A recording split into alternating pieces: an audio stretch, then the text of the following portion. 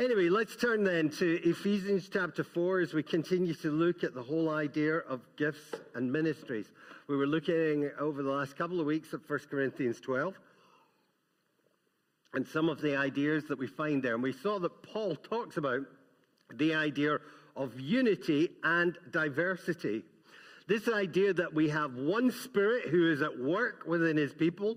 You remember I said being a Christian is about being baptized in the Spirit. I know that might sound alien for Pentecostals, but the idea is that when you become a Christian, the way they described it in the New Testament was they said, are you baptized in the Spirit? They didn't know what a Christian was. They just knew someone that was baptized in the Spirit. Have you had an encounter with the living God? Because Christianity is ultimately not about ticking a series of propositions. I believe Jesus lived, I believed he died, I believed he rose again, sort of ticking the boxes and thinking, now I'm a Christian. It's not that at all. Christianity is about an encounter with the living God through his Spirit. And when that encounter happens, then you begin to think about it intellectually, and it makes you realize Jesus is alive. Jesus did die. He did rise again. But it comes out of an encounter with the living God. But the other things that come out of that encounter with the living God is the ministry of the life of the church. And Paul's saying, the Spirit, you've been baptized into one Spirit, and now you're called to function and serve within the life of the church. And we saw that in 1 Corinthians 12, he says there are different gifts but the same Spirit, different ministries but the same Lord, different results but the same God and Lord. And I was talking about that last week, and I was saying, actually, these three words are very interesting words because I don't think they're saying the same thing in a different way. I think they're actually delineating different expressions of the work of the Spirit. And we looked last week at what I call the motivational gifts, the character gifts, the way God makes us. And there are kind of 7 types within the life of the church. And we saw that was based in Romans 12. And we talked a little bit about that. Again, you can see that talk if you missed it. And then he talks about this idea of ministries. And that word ministries is actually the word service. And he's saying there's different kinds of service. And I think what he's talking about is roles. And we're going to look at that in a second. And then he talks about results or empowerments. And we'll talk about that next week. But let's look at this idea of different kinds of service. You see, Paul starts in Ephesians 4. And he gives us a list of gifts, which I think are roles or service gifts. And he describes the way that we are all called to service. That word that is used, there are different kinds of ministries, is the word diakonon. And it's the word that we get deacons from. It means those who serve. And all of us are called to serve. All of us are called to have a distinctive role. Every single one of you has been given a job to do in the life of SBC. I believe God calls us into a local church. I don't think you can read Paul differently from this. Calls you into a local church, and he calls you to serve within the life of that church. We're going to talk about how he calls you into maybe a work situation or a family situation in the next 6 weeks after October. But in a church, we're all called to serve. And the question is, what is the job that God has for you in SBC? And Paul starts Ephesians 4 by saying, walk worthily of the calling you have received. He's saying you have been given a calling, you've been given a job. God has asked you to do something in the life of this church. And then he says, walk worthily in relation to that job. What's he mean, worthily? Well, he means work on your attitude.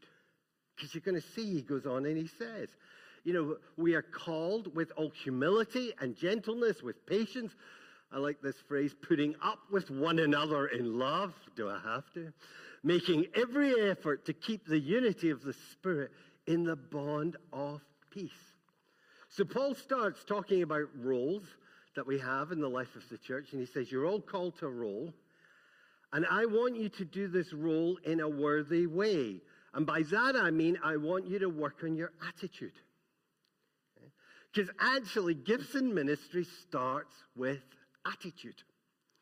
And once heard a preacher say, and he said, you know you have a servant's attitude when someone treats you like one. You think how you react. Maybe God's got something to do in terms of my attitude. You see, because our roles within the church start with an attitude. It starts with a servant attitude. It starts with an attitude that says, I will do whatever I am called to do. There was once a pop star, and I've forgotten his name, Barry. He wrote Eve of Destruction. Does anybody remember his name? What? Barry Maguire. Yeah, Barry Maguire wrote Eve of Destruction. I think it was a #1 hit in America. He became a Christian. He went to work in a church. He's a rock star, okay? #1 hit. And they asked him to clean the toilets. You know, and it's like, don't they realize who I am? You know, wait, I'm just waiting for the big call. You know, when you hand me a worship or you hand me. But no, he had to learn what it was to be a servant. Gifts in ministries is about learning what it means to be a servant, to be willing to serve. And oftentimes you learn very quickly those who have a servant attitude and those who don't. You ever seen it around, if you get all the family together for a big meal, and you got 15 people there on Christmas Day, and you look around that table, you will very quickly identify those who have a servant attitude and those who don't. Is that true? Yeah, all the women are going, yeah. Funny that. And so it begins with our attitude. And Paul talks about certain elements within that attitude. So he talks about that humility, that willingness to serve. And then he talks about gentleness. And then he says patience. So gentleness and patience. And putting up with one another in love. You know, sometimes you have to put up with one another. You know, you decide to serve and you do stuff, and suddenly somebody doesn't come up and say, good job, that was brilliant. And you say, don't they realize how amazing my service was? And it's like, it's never recognized. And you're going, I'm just not appreciated. Or you do something, and you know, you've got a busy diary and it's crazy, but you make enough time to go and do your service in church, and then somebody criticizes you. And you can feel the anger welling up. You know, I did that as a favor. You know, how dare they speak to me in that way? And suddenly all this stuff starts to build. Paul says, walk worthily through your attitude. And here's a really scary thing. And I learned this from a business seminar, actually. It wasn't even a Christian seminar. It was talking about burnout at work. And they had done a series of studies about what causes people to burn out. And it was saying most people think it's how hard you work. You know, if you work 90 hours a week, you're going to burn out. And they'd done all these studies of all these top execs, and like they were working 70, 80 hours. They loved their work. They didn't burn out. And then there were other people that worked 15 hours, and they were like, oh, no, long-term sick. I was like, what's going on? And they studied it. And you know what they discovered was the key factor to burnout was not how hard you work, but the attitude you have towards your work. You know what is the killer? Resentment, bitterness. You know, reacting to those people when you give service, how they respond to you. You know, Monday morning, because churches aren't always the best places to work. You know, Monday mornings, I get some time to just kind of reflect on the week I've got ahead, what's happened, reflect on Sundays. But I also take time to say, am I harboring any bitterness or resentment to anyone at this moment? And I know if I am, I've got to deal with it. Because if I don't deal with it, I'm dead in the water. It's going to come back and it will damage me and it might damage the church. And the thing is, we do not walk worthily to our calling when we allow resentment to build up in our lives in terms of our service. So the key to effective service is not saying, they've not recognized me, I'm being mistreated. It's to say, you know what, I need to deal with my attitude here. I do my service unto the Lord, and whether people recognize it or not, I am going to be a servant and demonstrate it. Let's go down to slide 9. Next, the next slide after that. See, Paul says, you have to follow, next slide, sorry. We have to follow the example of Christ. We have to be like Jesus. And there's a very famous story in the Gospels about Jesus on the night he was betrayed. Now, Jesus had a few things on his mind. He was about to face his crucifixion. He had no idea what was about to happen. He had a group of guys that were looking to him for support and everything. And he was facing trauma. And at that point, you thought, maybe Jesus could expect some support. The idea of diakonos or deacons in a church is the idea, we see it in Acts 6, it was the idea that the apostles would be released from the pressures on them by others people taking away the things that were causing the pressures so that they could do the things that they were good at.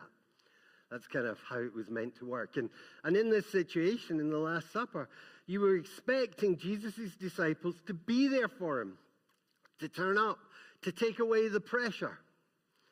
And Peter is taking a huff about where he's been positioned in the room. Can't go into it all this morning, but Peter just felt slighted by Jesus because he had sat in the lowest position in the room. And Jesus hadn't said, oh, come on, come up and sit beside me because you're much more important than the lowest position. And because he was in the lowest position, it was his job to wash everybody's feet. And Peter thought he was bigger than that. I'm more important than that. Don't you realize? I'm Peter. I'm the rock. You're going to build the church on me, allegedly. And Jesus says, Peter, you've got it so wrong. And so Jesus gets up and he washes everybody's feet. And Peter is shamed because he sees the example of the servant. And Paul uses this example of Jesus here in Ephesians 4 because, and it's kind of complicated what he says. He says Jesus descends to ascend. And then what Paul is talking about is the radical values of Christianity. The way you become effective and the way you gain recognition in the church and in the life of a Christian is not through declaring, I'm really important and you all have to serve me. It's by becoming the servant of everyone. And as you serve, then God recognizes you and you ascend. Barry Maguire, that rock star I was talking about, he tells his testimony and he said, only when I had learned to be a servant by cleaning toilets, when, I wasn't resenting every day turning up to do that, was I ready to be released into something else. And so this idea of being a servant in order to be recognized is there in the example of Jesus. And so Paul is saying, follow Jesus' example, walk worthily. And then he goes on and he says, so when Jesus descended to ascend, he also then called into being a whole series of roles. And he talks about 4 different roles here in Ephesians 4. He talks about apostles, prophets, evangelists, and pastor teachers. Sometimes you'll hear people say that there is a 5-fold ministry here, and they separate pastors from teachers. But actually, in the New Testament, pastor and teacher is a single role. It's held together. And the idea is that if you are a teacher, you will also be a pastor. Now, I don't know if that means that you do all your pastoring through teaching. There used to be a very famous Scottish preacher called Willie Still up in Aberdeen.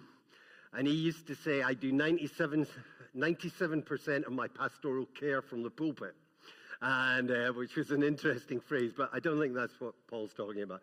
I think what he's saying is if you're going to be a teacher, you need to be in touch with people. And you can't just be a teacher and not in touch with people. So pastor-teacher is a joint role. And these 4 roles are mentioned. However, we discover that these roles are not exhaustive. And that if we turn to 1 Corinthians 12, Paul adds a whole bunch of other roles to these. He talks about exorcists or miracle workers in your translations, counselors, practical types. I was going to put handyman there, but I knew it wasn't PC. Administrators. He adds another 4 roles in there as well. And I think what Paul's talking about is he's talking about different roles and recognizing that we all have roles. And he's trying to identify the diversity of roles that there is. And I think when we look at this, we can use a wee diagram to help us understand how roles work. And if I can have your indulgence for a second. If you imagine an x-axis and a y-axis, and you have the idea of profile versus reach.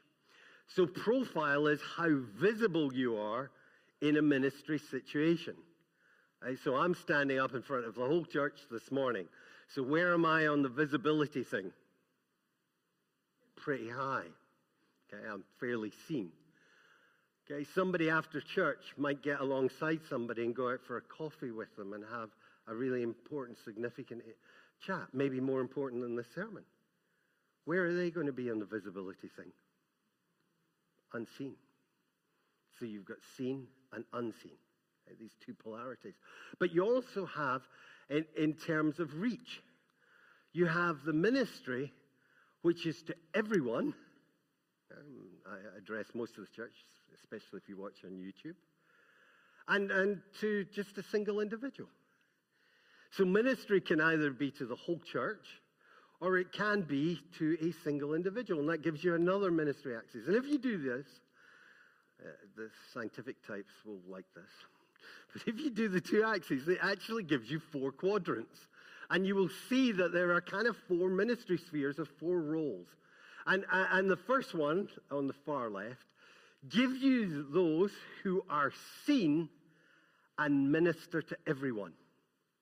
And that's the list that Paul initially mentions. He mentions apostles and prophets. And there was certainly throughout most of my lifetime a lot of discussion about are apostles and prophets exist today or not. And generally speaking, I find it easier to interpret them as existing in the past. And the reason I do that is because an apostle, so that's people like Peter and Paul and John and Matthew, these individuals, they have a ministry that is highly visible. Why? Because you read about them in the New Testament. And it's to everyone. Everybody who's been a Christian has read the letters of Paul, has read the letters of Peter, has read the stuff John wrote. So the apostles minister to everybody through all time. Oh, wow, that's a great reach and very visible. Prophets have done the same. And again, the Old Testament is made up of prophets. And if you think of the reach of the Old Testament prophets, same thing. So apostles and prophets are way off the scale in terms of it. Generally speaking, I find that when people want to call themselves apostles and prophets today, they sort of get into kind of strange territory. It's just been my experience. Okay, I know somebody's going to go, they are for today. And I kind of get that. I can see the rules maybe for today. But anyway, that's the best way of understanding apostles and prophets. But then you have evangelists and you have pastor teachers. So pastor teachers, what do? That's a role which is seen by the whole church and it ministers to everyone. So my role involves me ministering to the whole church. I have a responsibility before God for everybody. And I stand in, Paul explains that we will stand accountable for that, for the way that we have led and exercised that responsibility. It's visible and it's to everyone. There's also evangelists. And these guys, And I think they still exist today, although we don't call them. But these are the people who move from one church to another church to another church. And it says that they encourage people to reach others for Jesus. Unfortunately, our organizations turned them into bishops. And I was reading an article in the Times about, Church of England, about the Church of England, and they were talking about how the bishops are slowly closing down the Church of England. And you think, well, there is a biblical role that's like a bishop, but it's called an evangelist, and it's actually a role which says, the church needs to be reaching its community. It needs to be reaching people, and it's people outside of churches, because if you're running a church, it's dead easy to get focused in relation to it, rather than have people who come and say, how are you doing reaching out? Anyway, so that's that square. Those people who are seen and they minister to everyone. Then you have people who minister to everyone, but they're unseen. Okay? And you have a series of roles like this. That for instance, if we look at the word administrators, you have administrators. People who make up our leaflets. Okay, someone did this leaflet in the office. Right? You won't even know their name. But they've just ministered to everyone. They've given you a wee thing that will help you remember if you forget, like me. And they've ministered to you. They've ministered to everybody, but you don't know who they are. We have some amazing people in the church. Let me just shout out a couple of them. Maureen Turner, every week, does the flowers in our church.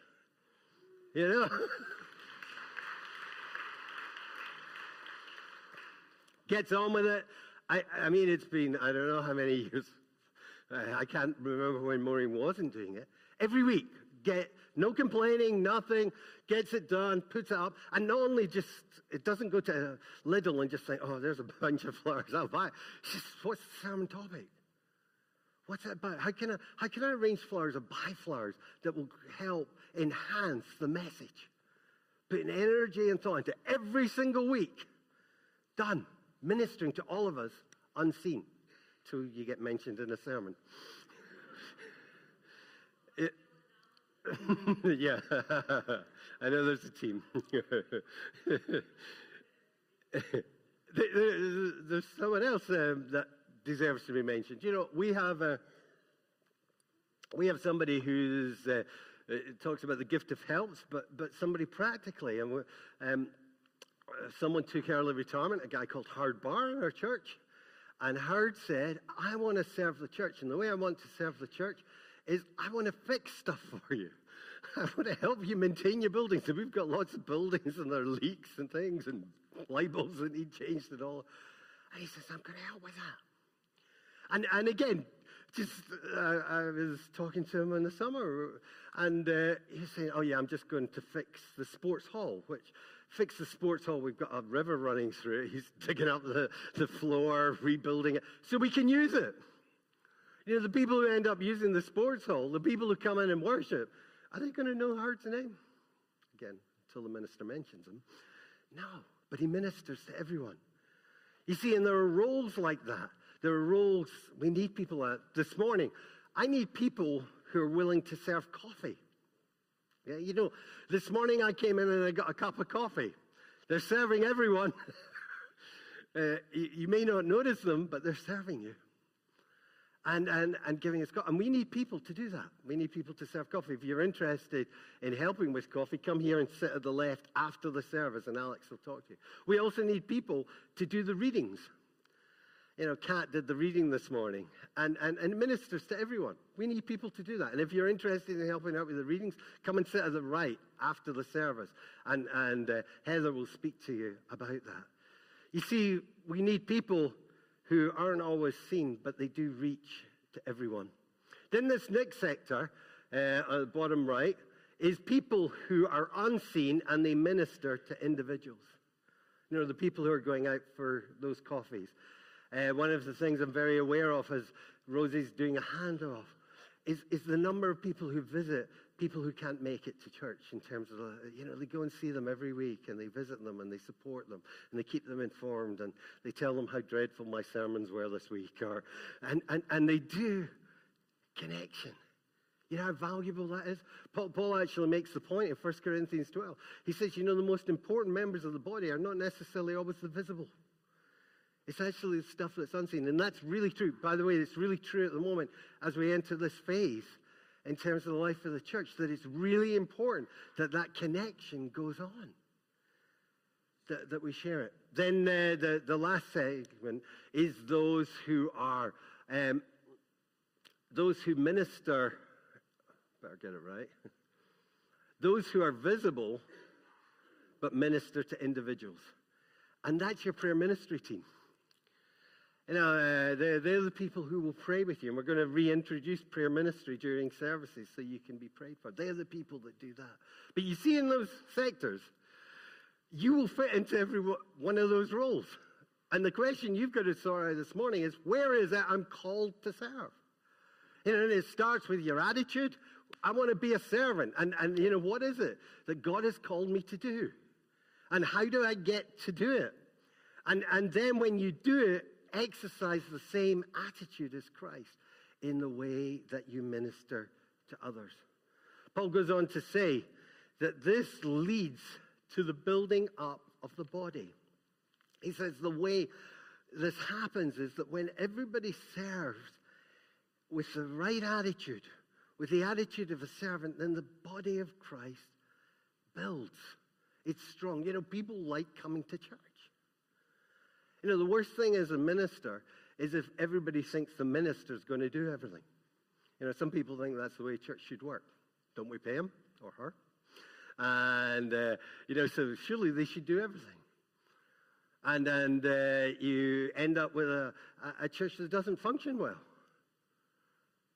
Because ministry is not about a single person. It's about everyone doing what God has called them to do. And when everybody does what God has called them to do, it releases people to play to their strengths, like we were talking about last week.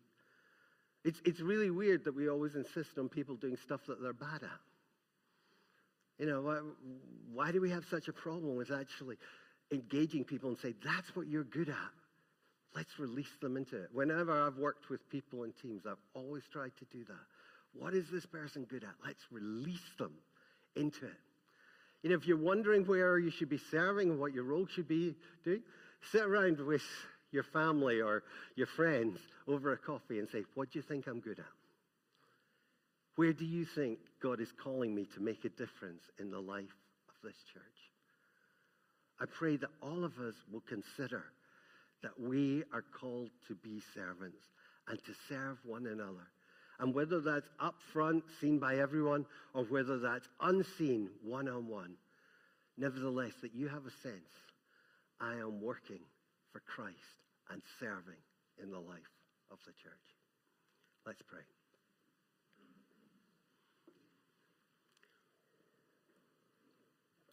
Lord Jesus, we thank you for your word. And we thank you for the challenge of service. Lord, we pray for your forgiveness for the times that we have not reflected the attitude of a servant, for the times that we have not exercised that humility and patience and that gentleness towards others. Lord, forgive us for the times that we have become resentful and bitter towards our brothers and sisters. Lord, I just pray that you would give us the same attitude that was in Christ, that he was willing to be humble so that you would acknowledge and recognize him and he could ascend. Lord, make us a servant people. We ask this in your name. Amen.